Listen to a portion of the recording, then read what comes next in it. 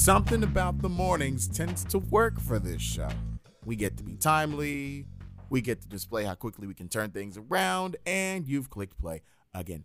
Thanks for doing so. I'm Sonia. He's Brian Albin. Welcome back to Award Tour, the podcast. We tackle the intersection of race and sports every Thursday, wherever you get your podcasts. Feel free to rate us, review us, subscribe, and keep up with everything that we're saying and or not saying. That all being said, we've got a full show for you today. Our basketball fans will be very, very happy because, yes, we're going to talk about Draymond Green. We will cover the weather and tell me something I don't know, and we will be bringing back Let's Talk, Let's Not. We invented a lot of great games throughout this journey we've had together, and we finally get a chance to bring it back. Nevertheless, how are you doing? I am just basking in the glow of working for a team on a 3-game winning streak in the NBA. Because I kid you not, this is the Wizards' first 3-game winning streak after their win over Denver last night since December of 2018. That bad, huh? Oh, yeah. And not just am I basking in that glory, I am basking in the glory of the New York Knicks being in the top 8 of the Eastern Conference. Come on, somebody. And I am basking in the glory of James Bouknight returning from his elbow injury and just dunking on Providence College, which is I'll give you that. Always nice. I will give you that. So whatever sleep I have missed over the past few days from being busy from work, I am just I'm regaining the energy on basketball fumes right now. I feel it. I was almost out of retirement for play-by-play because, COVID is a very, very weird beast. And I was really convinced that there was nothing going to be open. I'm going to have to give up or whatever. There's a game that was scheduled for today that got COVID. The COVID. Got COVID canceled? Yes, it got COVID canceled. It's a dirty shame. And I'm sitting there like, okay, I can readjust my approach to prepping. I can target this, and this. I thought I had changed the game, and I don't get to play it. I felt worse yesterday. Much better now because all things happen in their respective times. So a weird amount of trust to be using at this time, but I'm not mad at it. With this year, you're just trying to get to the next one.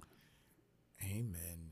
Is this even a year at this point? Like, what? I know it's been less than a year since COVID started, but it feels like it's been a generation. The sad part is it's only about 2 weeks away from being the full-fledged year. I know. I mean, technically, yeah, the first cases had already been in America by this time last year. But we were talking about like 5 cases back then. Instead of like millions. But we're getting close to the 1-year anniversary of the cruise trip. Oh, good Lord. So that's something. Anyway, we have stuff to talk about, don't we? Do. Plenty of stuff. And the first, well, look. If you've been around the NBA even a little bit, you know that Draymond Green has never lacked for words. Sometimes he's got great things to say. Sometimes he's got funny things to say. In this case, he sort of stunned the NBA world because he stuck up for Andre Drummond, who is reportedly in trade talks from the Cleveland Cavaliers. Needless to say, he was not taking that one too well or too lightly. To watch Andre Drummond before the game sit on the sideline, then go to the back, and then come out in street clothes because a team is going to trade him is bull.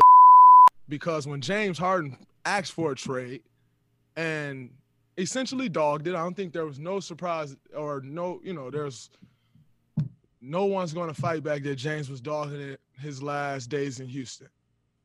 But he was castrated for wanting to go to a different team, and everybody destroyed that man. And yet a team can come out and say, oh, we want to trade a guy. Gotcha. And then that guy is to go sit. And if he doesn't stay professional, then he's a cancer and he's not good in someone's locker room and he's the issue. And we've seen situations of Harrison Barnes getting pulled off the bench. You know, DeMarcus Cousins finding out that he's traded in an interview after the All-Star game. And we continue to let this happen. But I got fined for stating my opinion of what I thought should happen with another player. But teams can come out and continue to say, oh, we're trading guys, we're not playing you. And yet we're to stay professional. At some point, as players, we need to be treated with the same respect and have the same rights that the team can have. Because as a player, you're the worst person in the world when you want a different situation. But a team can say they're trading you, and that man is to stay in shape. He is to stay professional. And if not, his career is on the line. At some point, this league has to protect the players from embarrassment like that. You know, we talk all of this stuff about you can't do this, you can't say that publicly. If you say that publicly, you're fine. Anthony Davis got fined, I think, $100,000 or something like that for demanding a trade publicly. But you can say Andre Drummond is getting traded publicly, and we're looking to trade him publicly, and he's to stay professional and just deal with it. But then when Kyrie Irving say, oh, my mental health is off, everybody go crazy about that too. Do you not think that affects someone mentally? As much as we put into this game to be great, to come out here and be in shape, to produce for fans every single night, and most importantly, to help your team win, do you think that doesn't affect someone mentally? But as players, we're told to, no, you can't say that, you can't say this, but teams can. It goes along the same lines of when everyone wants to say, oh, man, that young guy can't figure it out. But no one wants to say the organization can't figure it out. At some point, the players must be respected in these situations, and it's ridiculous, and I'm sick of seeing it. Y'all have a great night. I'll see y'all tomorrow or Wednesday. So that was a lot. Your initial thoughts before we dive in. So my initial thoughts are that I don't want to say I disagree with anything that Draymond said, right? Like, the way he played out that situation is a very truthful, candid account, right? Like, he pointed out a double standard that does exist. My whole thing was I just don't know if there should be anything more to it than, like, congratulations, you successfully pointed out a double standard. If that makes sense.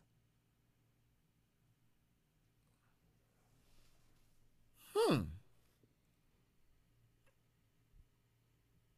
know, it's super interesting because we have talked, and others have definitely talked about the NBA being a more quote-unquote a players league, in essence, because of the relationship that these mostly black players have with white ownership and the commissioner and all that sort of stuff. It sort of intrigues me that, yes, the double standard is there, but he is asking questions that I don't know if we ask enough. You take a team like the Timberwolves, right? It's always that Karl Anthony Towns didn't do this, Jimmy Butler forced his way out, et cetera, et cetera. But at its peak, that team was an 8th seed in the West. And I think there was a new GM that changed hands from what I remember of that organization. But we sort of infer that organizations are the problem instead of saying outright that they are the actual problem. Shoot, the Knicks are case 1, 2, 3, 4, and 5. Hold on, though. The Knicks are the exact case of people do say the organization's the problem. Everybody lays the problem with the Knicks of the past 20 years. Where? At the feet of James Dolan. So they're like, what are you saying, Dray? You know what I mean? Like, right there, that would sort of defeat Draymond's claims. Like, it's on a case-by-case basis is how this stuff works. I will say the idea of a player being told mid-game that they're traded, like in no other professional setting would that be appropriate. Like it wouldn't be. If you were to find out that a portion of your job was being eliminated or moved, not even first, come on. And these teams have the ability to keep things under wraps. They do. So when someone finds out through the media that a move has been made, I don't know about all that. So the comment that I agreed with and felt like he made the strongest point on, it is messed up that Anthony Davis gets fined $100,000 for publicly demanding out of New Orleans. But anytime a team leaks to Woj or leaks to Shams that so-and-so's on the trade block, we're in talks to get rid of so-and-so, we're not going to play so-and-so until we find his suitable exit out of here, that there's no repercussions for the team. I think that was perfectly suitable comments, and I think he made a very strong point there. And I don't think that, again, I don't think he said anything that was wrong in terms of stating facts versus fiction. I did think the point he tried to make about organizations never get called out as being poorly run was a false narrative, though, because once again, I would take you to the New York Knicks as being case number one of a franchise where the blame is never really put on players or coaches for what has gone wrong in New York. The blame has always been put at the top on ownership. So like, it's a bit of a false narrative to me on that point. I guess my whole thing is just like, it's one thing to point out a double standard, but what are you actually saying it should be like? Because I could do the same thing to Draymond and say, yeah, you know what? It is kind of double standards exist in any type of business relationship where one side has more power than the other. Because guess where Draymond Green is the beneficiary of a double standard? In how players can talk about and treat officials. Because Draymond Green can do things to a game official that a game official could never do to Draymond Green, right? Well, they kind of, no, say more. I'm not buying that because Draymond Green gets more technicals than other people in the league, that equals officials are able to do something back to Draymond Green. Like, Draymond Green can intimidate them. Draymond Green can yell things at them that he would never say to anybody in the street. Draymond Green in a post-game media conference can blast an official by name. He will get fined for it by the league, but he can blast an official by name in a way that sets the internet off into a frenzy talking about how much they hate so-and-so official. An official cannot have a post-game media conference back in which he says, you know what, Draymond Green should worry less about my officiating because he messed up all these plays last night. You know what I mean? Like, a double standard exists in the treatment relationship between players and officials too. And that has to do with who has more power within the league as well, right? So my whole thing is like, congratulations, Draymond. You pointed out a double standard, that there is things that ownership and management seem to get away with and seem to be allowed to do within the business structure that players and labor within the business structure don't get to do. And you can make those points and they can be right, but like, what are you saying should be done about it? Because you're not just going to start treating officials with a co-equal amount of respect. Like, double standards exist. I'm not saying that's a good thing. I'm not advocating for them, but I'm not really sure what he is saying is the alternative, what should be happening here. Like, should people have laid off James Harden for the way he left Houston? Is that what he's advocating for?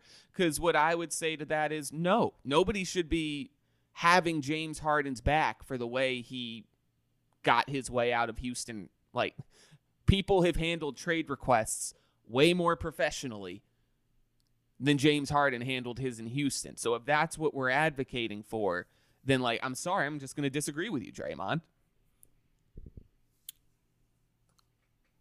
See, the issue of power is a very interesting one to me, because when it comes to players and officials, I think it's a little bit more equal than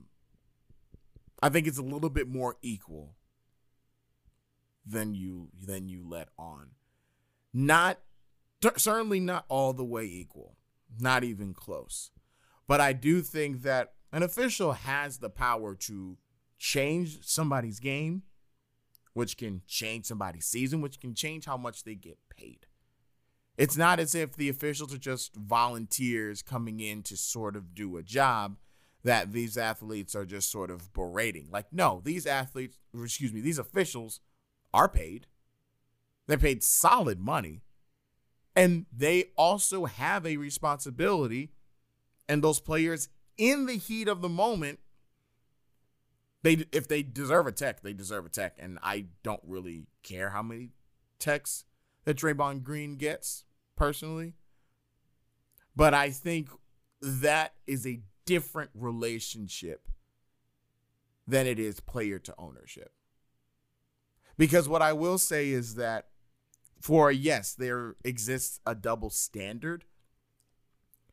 There is also sort of the human component to it that I think Draymond is referring to.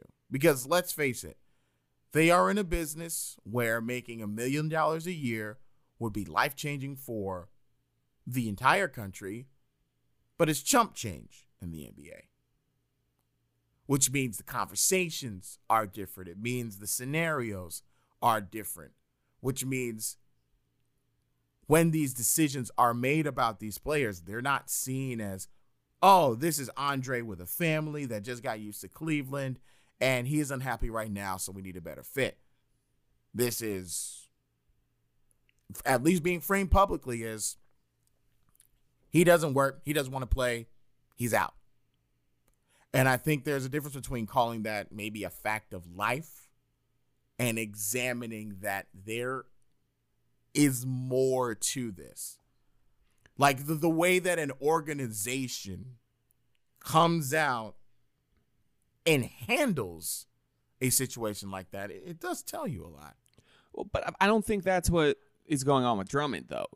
I think the point that Draymond is making is that the Cavaliers can decide they just don't want Andre Drummond anymore and decide that they're going to move on to Jared Allen and be very public about, we're going to try to trade you, don't play, we don't want you to play until we find a way to trade you, and by the way, like, it's still your job to be in shape for whenever the next team gets you, or if we change our mind. I think that's where he was sort of pointing to the double standards, that like the team can just decide, we're done with so-and-so, we're going to move him on, but the player can't decide, we're done with so-and-so, I'm done with this organization, put me somewhere else.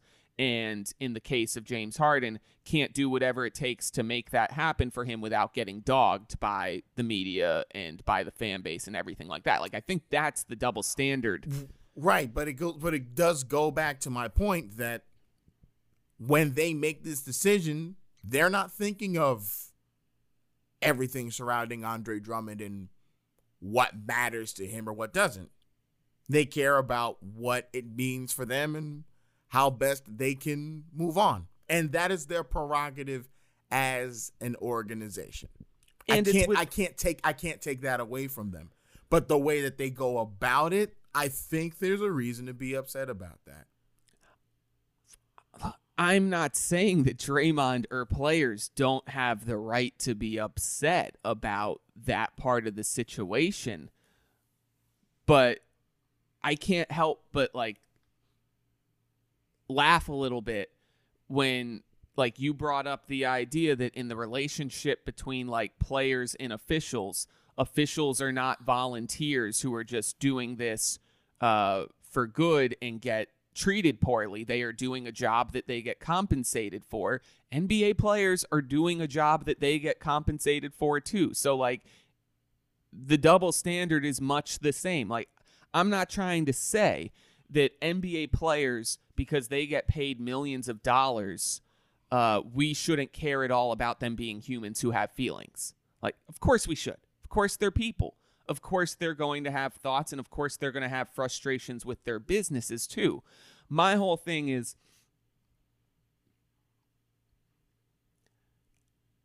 it rings a little bit.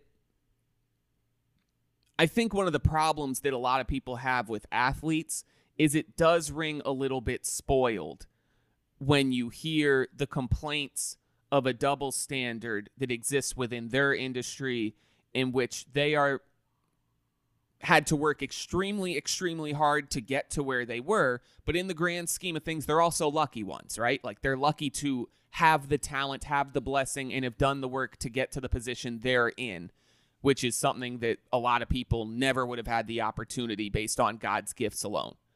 And so like, there's a lot of people out there who have to operate within double standards in their regular jobs too. And it's just part of life. And there's nothing that they can do about it either. And so when they hear Draymond complaining about, it really sucks that the media gets on a James Harden for doing what he did with Houston, and that fans get on James Harden for doing what he did with Houston, but they never get on organizations for doing the same thing back to players, and they never put the blame on organizations for why something goes wrong. Like, do I think he is necessarily wrong about the things he's saying? No, but it's like, okay, you're crying out about something. What's your proposed solution? And without hearing a solution, without it just being like a complaint, I think it rings as sour milk to a lot of people, because it's just like,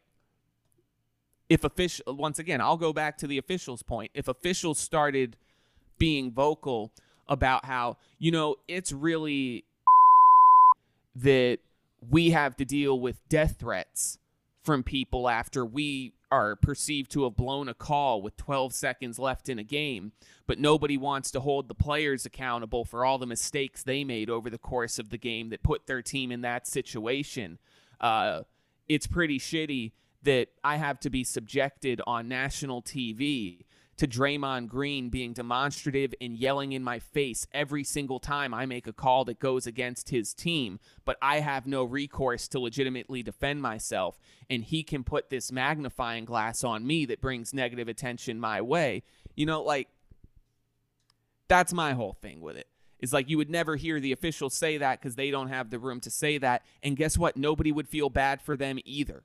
So it's like, he's successfully pointing out that double standards exist, but I don't feel that bad for you either, because guess what? You're the prophet of a double standard in other circumstances.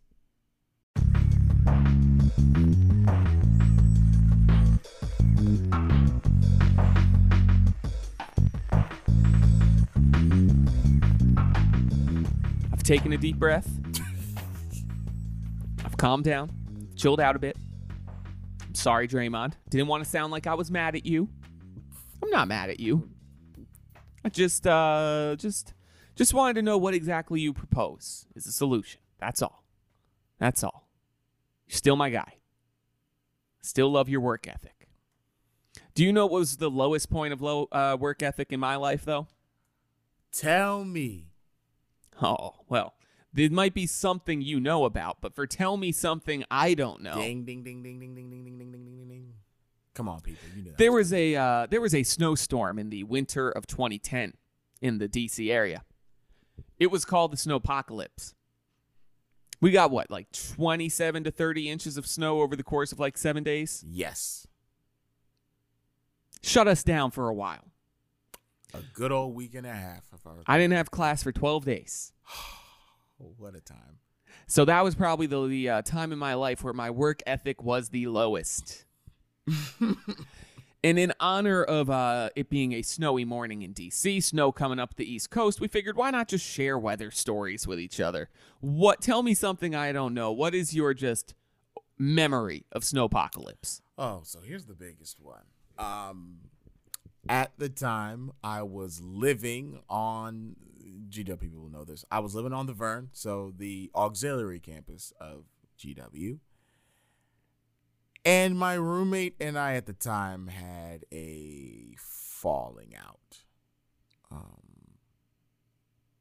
To a point where, like, I even heard on the phone that a girl I was talking to at the time, her friend heard on the phone from him that he, quote unquote, hated me. And I'm like, wow, all right. Strong. So I decided that I was going to pack a bag because we had an intramural game. You and I were on the same team, I think, actually, at like it was on a Tuesday or a Wednesday. So right when the snow started to fall, I had a hunch that things were going to get bad. We didn't know how bad at first. I said, you know what? I'm going to pack a bag and I am going to get out of there because I'm not going to be stranded with somebody who hates me. I'm not going to do it. So I pack up, get on the bus. I take my luggage and all into Hellwell. I don't remember what happened. I know we pretty much lost that game. I will never forget being wide open and watching somebody drive on 3 people. That happened at least 4 times that game. I was incensed. But the end of the game comes, and I look around and I go, yeah, so listen, I'm not going back to the Vern tonight. Does anybody have a couch or anything that I can just crash on? Good old Benjamin Topiel. I miss him. But absolute top 10 people for me from GW. He was like, hey, I don't have an extra couch, but I do have a bed since my roommate moved out. I said, really? It's like, yeah, you can crash there if you want. I'm like, thank you. So I get into their residence hall. And I think I just put my stuff down. There was commotion going on next door because we shared a suite or whatever. And I walked into a room of people who eventually ended up being some of my best friends from GW. And as they say, the rest is history. So Snowpocalypse actually got off to a pretty solid start. I'm appreciative. I just remember Snowpocalypse is one big blur. Oh my. And I remember consuming a lot of pizza bagels. I remember really only ever leaving the apartment to walk to 18th and I, or 20th and I, because the only thing that was open for like the first 5 or 6 days of Snowpocalypse were the package stores. Absolutely. Because the guys were just living out of their stores, knowing that, yes, I'm going to sell my entire stock to these snowed in college students 110% who have nothing to do but drink all day. And I think I just remember it being like the 8th or 9th day in a row of no class. It was like a Friday. And just waking up, cracking open a beer at like 10:30 and just asking myself, is this what life is going to be? Little did I know it was dress rehearsal for COVID. Oh, that was more fun, though. Oh, that was way more fun because you didn't have to socially distance from the 1,000 people in your dorm building. In fact, you just kind of it was a whole getting to know you. Yeah, you sort of knew everybody by the end of it. But in terms of just like the having nothing to do, basically being locked inside, and just your acceptable times for when you started drinking just gradually moving earlier and earlier and earlier throughout like your week. That was the practice session, I feel like. And then the only other just like major memory of Snowpocalypse, because who knows if anything like this would ever happen again. The Georgetown GW snowball fight. I totally missed that one. Tell me. Please tell me. Just like how many times this was like still early-ish years of Facebook, right? So like that was still the medium in which everybody was going to. I don't think that in 2021 these college kids would effectively TikTok organize a university versus university snowball fight in like the middle of DuPont Circle, where it's literally just like hundreds of kids from each school. Oh man. Just in and all, and you know, it's one of those things where once it got so crowded and so busy that at some point it just turns into a free-for-all and nobody even knows who they're throwing at anymore. There's friendly fire going around, everybody. It was just like, it was one of the last it's nice to be a kid moments that I feel like I probably ever had in my life. Yeah. Well, just went on forever. Well said. You know what? I think that's what I miss most about Snowpocalypse. Like, it was one time that the world stopped. You had quasi-adult privileges. But you were a kid. Right, but you had quasi-adult privileges and no responsibilities. I would give anything to go back to college. Oh my God. Yeah, no. I feel like I really would. Anytime the topic of winter in DC comes up around anybody who was not here for Snowpocalypse, I feel like I instantly just go straight into talking about Snowpocalypse and how it was probably the best 12 consecutive days that I will ever experience. Amen. Even professors gave up around that time. They're like, yeah, but we'll see when we get back. Oh, yeah. But by the end, like the metro, because the metros just took so long to open up again. Mm-hmm. And I think even by the end, once the metro opened up, some of the teachers had a couple days like, well, no, we drive too. Roads are still bad. I feel like it was one of those things where it was probably good for everybody to return to class on a Thursday or Friday. But by then the teachers were like, nah, we'll see you on Monday. And it just extended it an extra few days. Going back to class. That was tough. That hurt. That actually super hurt.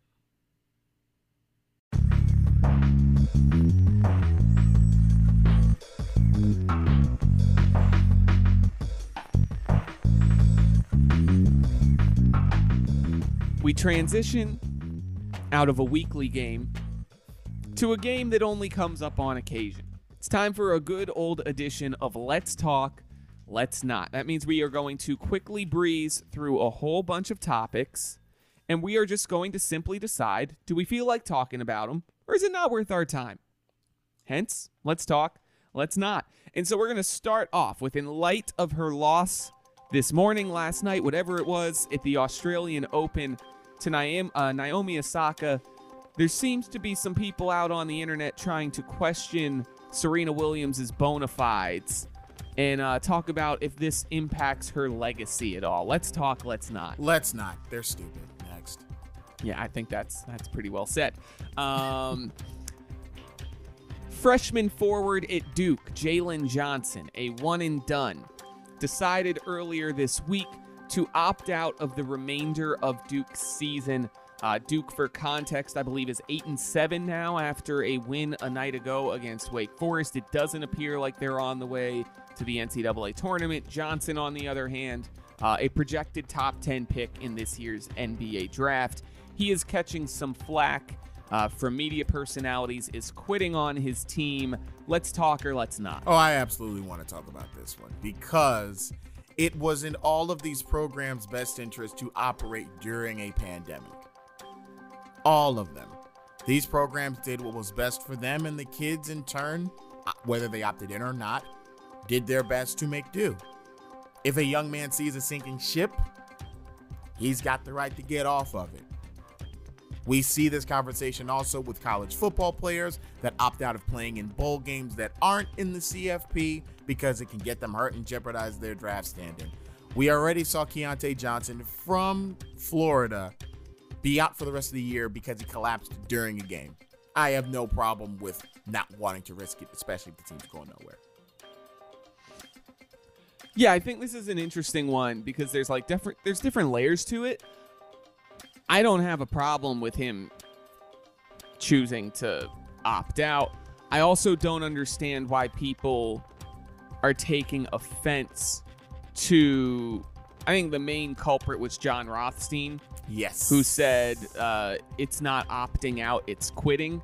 And like that was a bit over dramatic on his part, but like it is quitting. It is absolutely quitting. I just don't have a problem with it per se. But like it is quitting. And like I don't understand why people, I saw so many different arguments along the lines of you can't quit something you're not paid for and things like that. No, seriously? Yeah, there's a lot of people who I feel like on Twitter I've seen it made the argument that like you can't say that he's being a quitter because you can't quit something that you're not paid to do. Okay, come on. Stop and it's like, well, no, please don't bring that into this because of course you can quit. Like even like people do it all the time. Like what? People quit jobs that they're paid for. It's called quitting. Just because Duke doesn't pay him. And by the way, are we so convinced that, you know, there was no bag man involved? So let's be clear. Well, no, serious.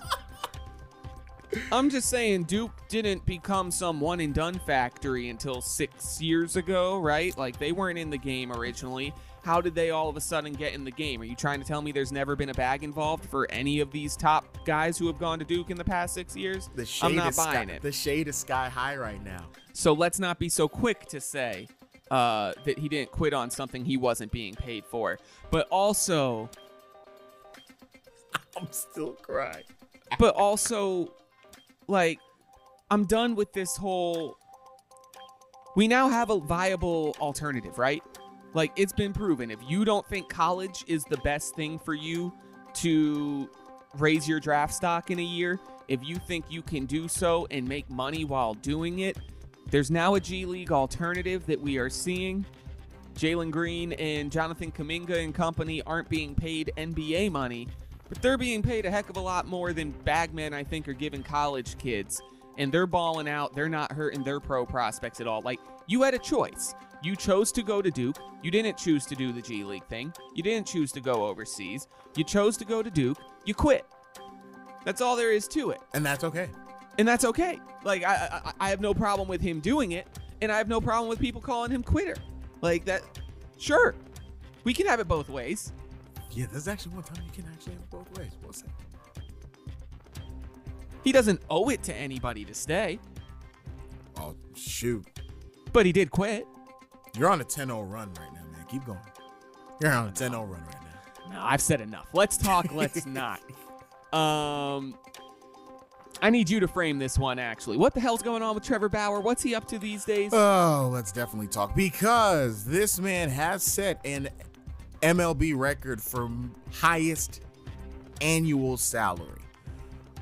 Before he made his way to Hollywood to sign with the Dodgers, he has been in trouble on social media for attacking women in media, and I do mean attacking women in media verbally and pretty much saying they don't deserve to be there. Sounds friendly. On an unrelated quote unquote political note, he is definitely a member of the QAnon gang. Like he literally on the mound wrote down the initials to Bush did 9/11 on the mound. So that's a guy that you apparently want to share a locker room with Mookie Betts, with David Price, etc., etc., all under the guise of quote unquote being a good teammate. That's always kind of bothered me because I've learned that people take them full selves in with them to work. Even if they don't express it, the way that they go about certain things is based on their value set. Because he can throw a ball 97 miles an hour, which is a feat that very few people can do, you can quote unquote take the good with the bad. I tend to think that he was gonna get paid no matter what. He was gonna find a job no matter what. But let's chill out with how big a deal this is. Like, It's an interesting way that you have framed this. Because I've never thought of, well, I guess I've thought about it, but like I didn't know his situation to think of it through the lens of, can you be a good teammate while holding views that outside of the locker room negatively impact some of your teammates? I'm gonna have to think about that one more. We can pick a pin and come back to it if you decide you want to talk back about it again. We'll have to think about that one, because like part of me wants to say no, and then part of me wants to say yes, and then part of me wants to say no, and then part of me wants to say yes. So I think I'm gonna have to sit on this one a little bit more, because I sure as hell wouldn't give Tom Brady a pass. Oh. Well, I'm just saying, like I've had major Brady issues for years, but I've always hated Brady. So maybe that made me more willing to confront those issues with Brady than I'm willing to. So I got to unpack some things within myself, is what it seems like we've figured out here.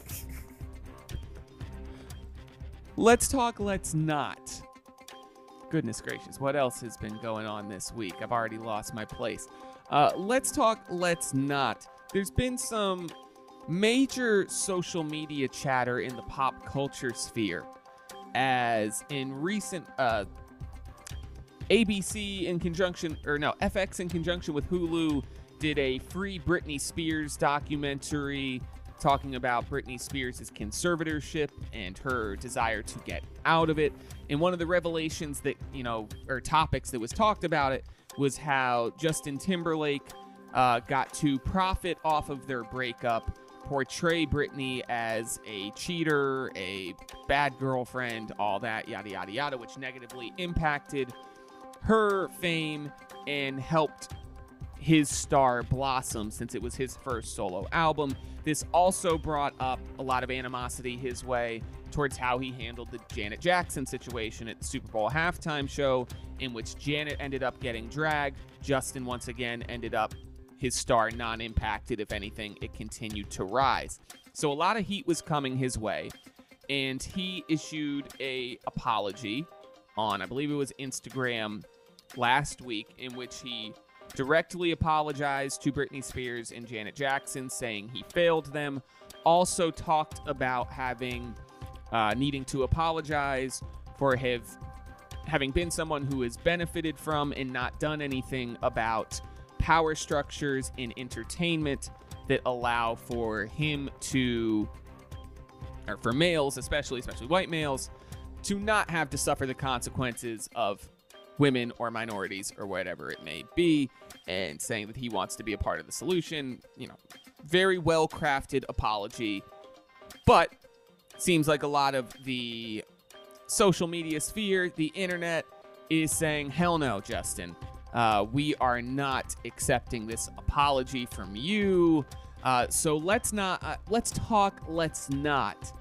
How does one apologize for things they've done wrong in 2021? Is it possible? It's been 15 years. And he repeatedly, defended himself and disparaged who he's currently apologizing to now. I'm actually good to punt on this one. Let's not. Let's not. There we go. What else do we have in the world that is let's talk, let's not worthy? I think we're out. Is that out?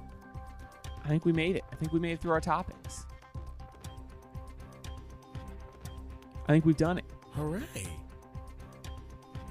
Hooray. The people are pleased, I think. Keyword, I think. Another successful edition of Let's Talk, Let's Not.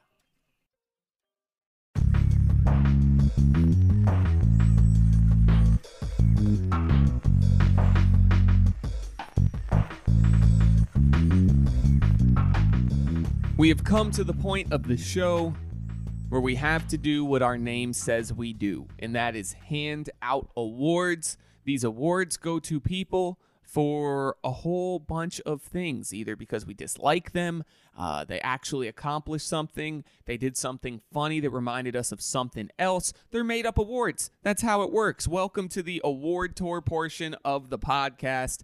How about you start us off with fun things that have happened this week? Oh my God. So the internet finds ways to just... Well, I'm sandwiching the awards. So this is my one of three, but I'm combining the last two into three. Do you know... have you played with Play-Doh before? I mean, I've certainly played with Play-Doh before. And when you were a kid, did you at one point try to make food with the Play-Doh? Maybe not necessarily eat it, but you would just throw certain things together. That was not something that was part of my Play-Dohing. Oh, if I'm making it a verb. All right. So TikTok tends to really give great cooking tutorials, and I do mean great cooking tutorials. You'll sit there and go, "Oh my gosh, this is incredible." So a user by the name of The Getty Show, and that is indeed spelled Getti Show. She had a recipe of her own, and just listen.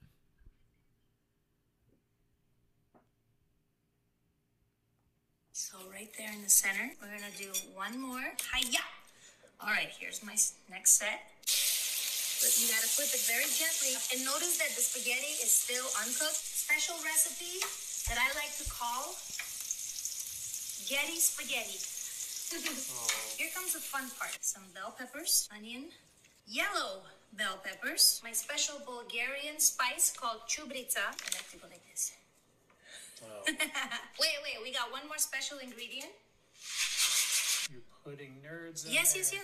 They're gonna release the sugars, and it's gonna be just enough sweet. So that's what's going to soften it up. Exactly. I'm still a bit confused by these nerds being in the Getty Spaghetti. You don't have to cover it.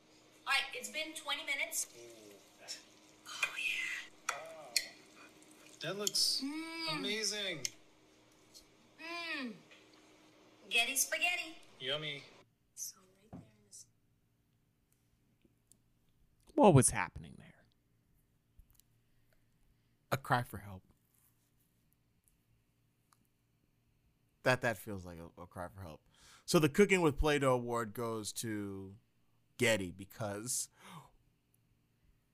the moment she wrapped the meat around the spaghetti, I was like, this is already weird.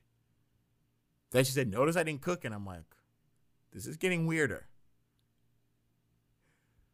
But when she put the nerds, a literal candy, inside that baking sheet, I lost my mind. It did not look appetizing. And why is the cameraman lying to this woman?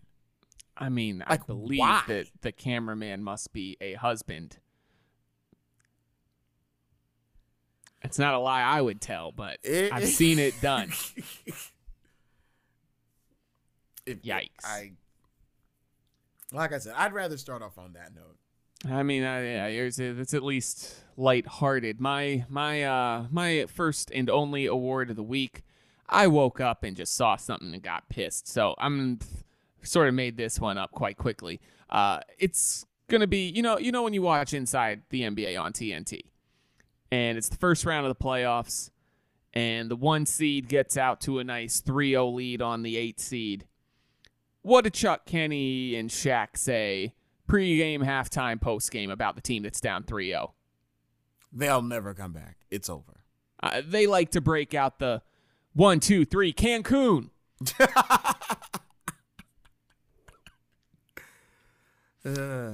Unfortunately, in the midst of actively working with Trump's defense team to get him acquitted of insurrection. And in the midst of the state in which he represents going through power outages and blackouts throughout the state that have left something like 4 million people in Texas without power, and they're just sort of living in freezing conditions right now that they are not accustomed to, with no electricity, no running water, any of that. Texas Senator Ted Cruz apparently has decided it is a great time to go on a vacation to Cancun with his family. So the 123 Cancun Award is going to Ted Cruz for finding new ways each and every day to show us he's a bigger jackwagon than he did the day before. You want to know what's crazy? You have officially made Ted Cruz a historic part of our show. Have I? Because Ted Cruz will be the first ever person on Award Tour of the podcast to get 2 awards in the same damn show. Oh, boy. Because I've done it. I saw that news as well. And I said, you know what?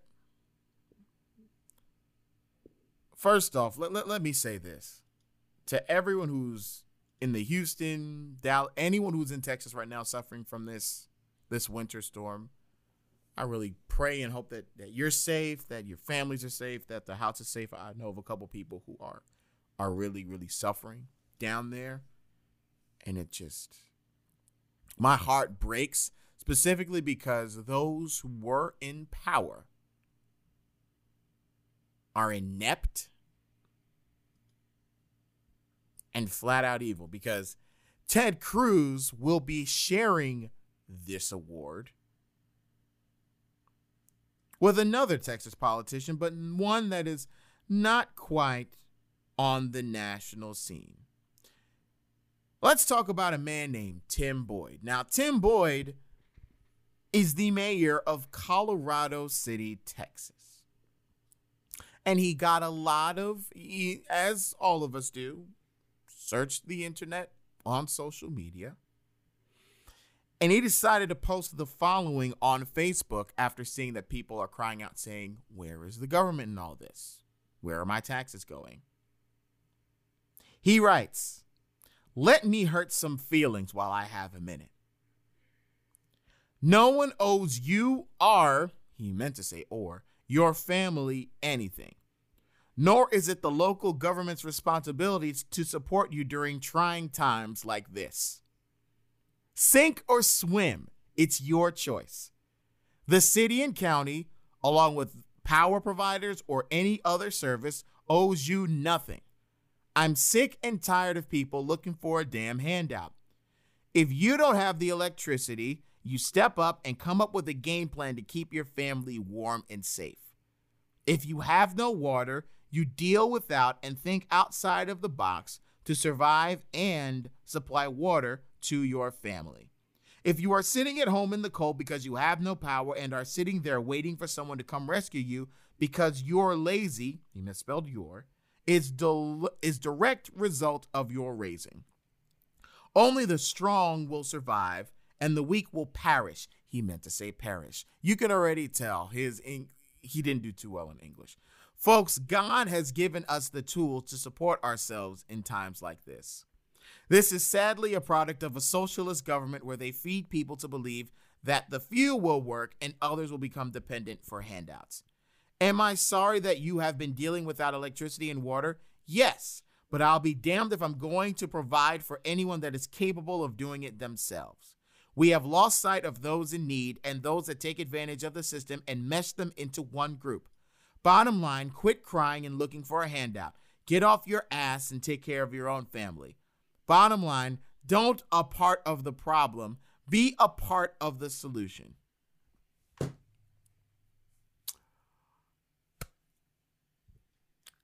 Is it drugs?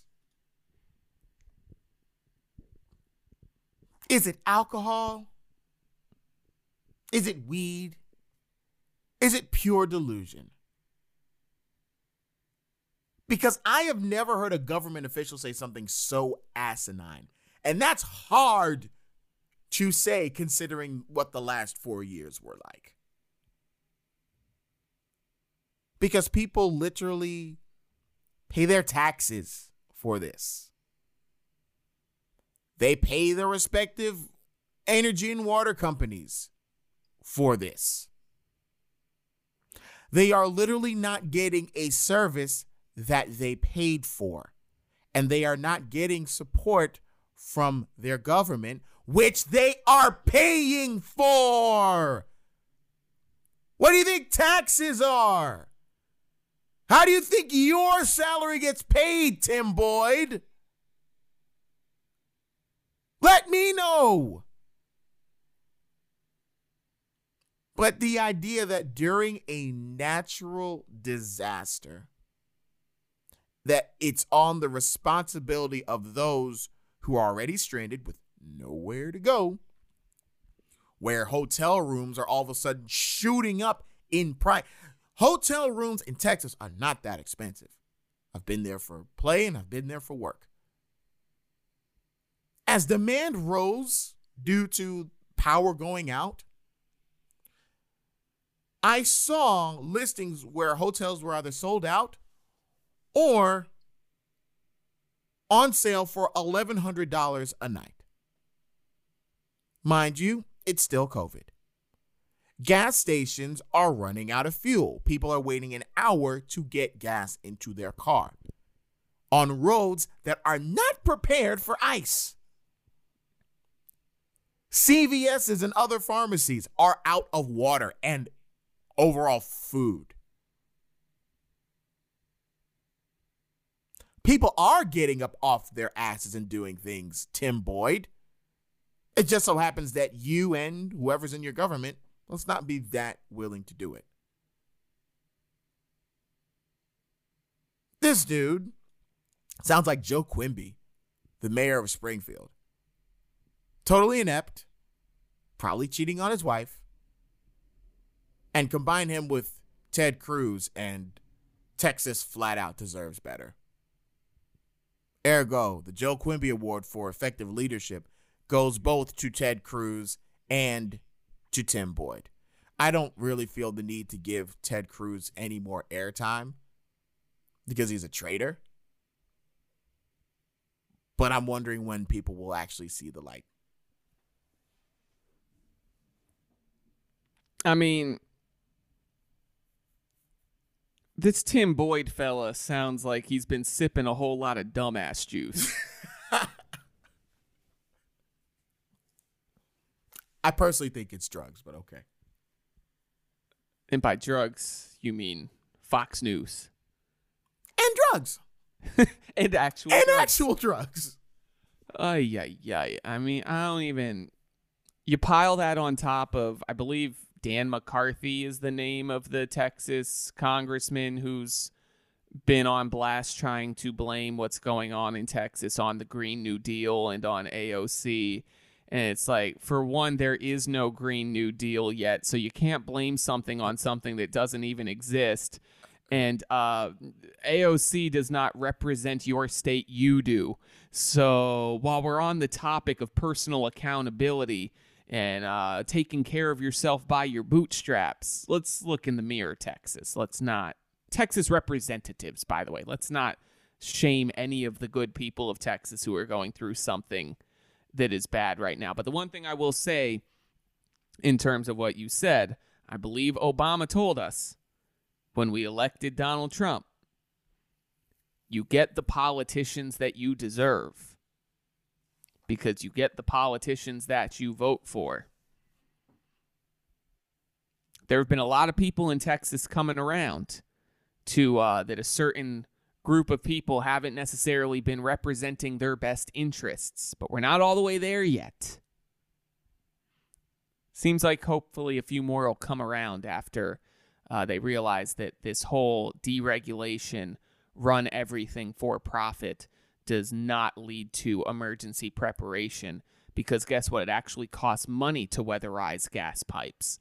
It actually costs money to make sure in advance that if for some reason there is an unlikely cold snap that comes through your state, that you are prepared to not be shut down by it.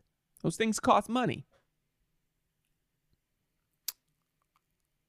Isn't this the same Texas Rep McCarthy that was trying to dunk on California while they were going through wildfires?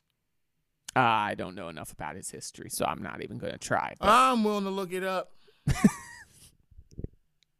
it's just, it's sad. Like, it's sad that we have come to this point in time where I understand that politicians are trying to keep their jobs. And so, therefore, there might be some desires to forego taking personal responsibility for problems that you have somehow contributed to.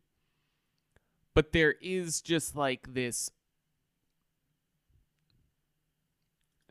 there is a blatantness in the lie at times that is just so disrespectful and so insulting of everyone's intelligence. Granted, they get away with it enough that I guess some people's intelligence is worthy of insulting. But, like, come on now. You really want to blame what's happening in your state right now on solar and wind energy and the Green New Deal that doesn't exist yet, when the solar and wind energy accounts for, like, I believe I've seen estimates between 8 and 13% of Texas's total energy. Like, you're a natural gas state. If you were having power issues the way that you were having power issues, it's because your gas supplies and your gas industry has failed you. Don't lie about it. You're not going to trick people who care enough to find out. So I was wrong about McCarthy being one of, well, at least I have not found anything about him dunking on California. You already know Ted Cruz did. Dan Patrick, not the sportscaster, said this is what happens when Democrats are left in charge, why California's liberal climate policies are causing electricity blackouts. And this was back on August the 20th. Attorney General Ken Paxton said California's politicians did this, not the heat. And yes, there is more. Senator John Cornyn said Texas luring jobs away from California with promises of electricity from the Babylon Bee. I just... Oh, and here's my personal favorite. This is also from John Cornyn back on October the 30th of 2019. California's energy nightmare shows us why Texas must trust the free market. Oops. Free market didn't help out this time. Far from it. Well, it appears we've gotten through our awards for the week. We have. To the good people of Texas, stay safe, and please call these fools to the mat, because you deserve better. Flat out. Absolutely. No doubt about it.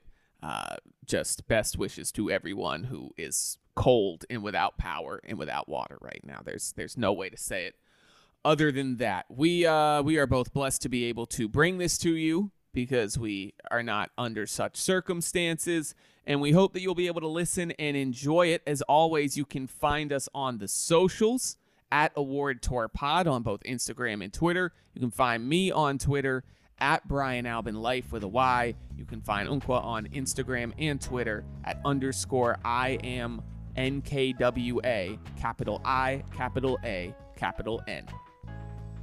Any final words this week? If you have a snow shovel, I am sorry. If you have salt, good for you. But no more. I've had enough of snow.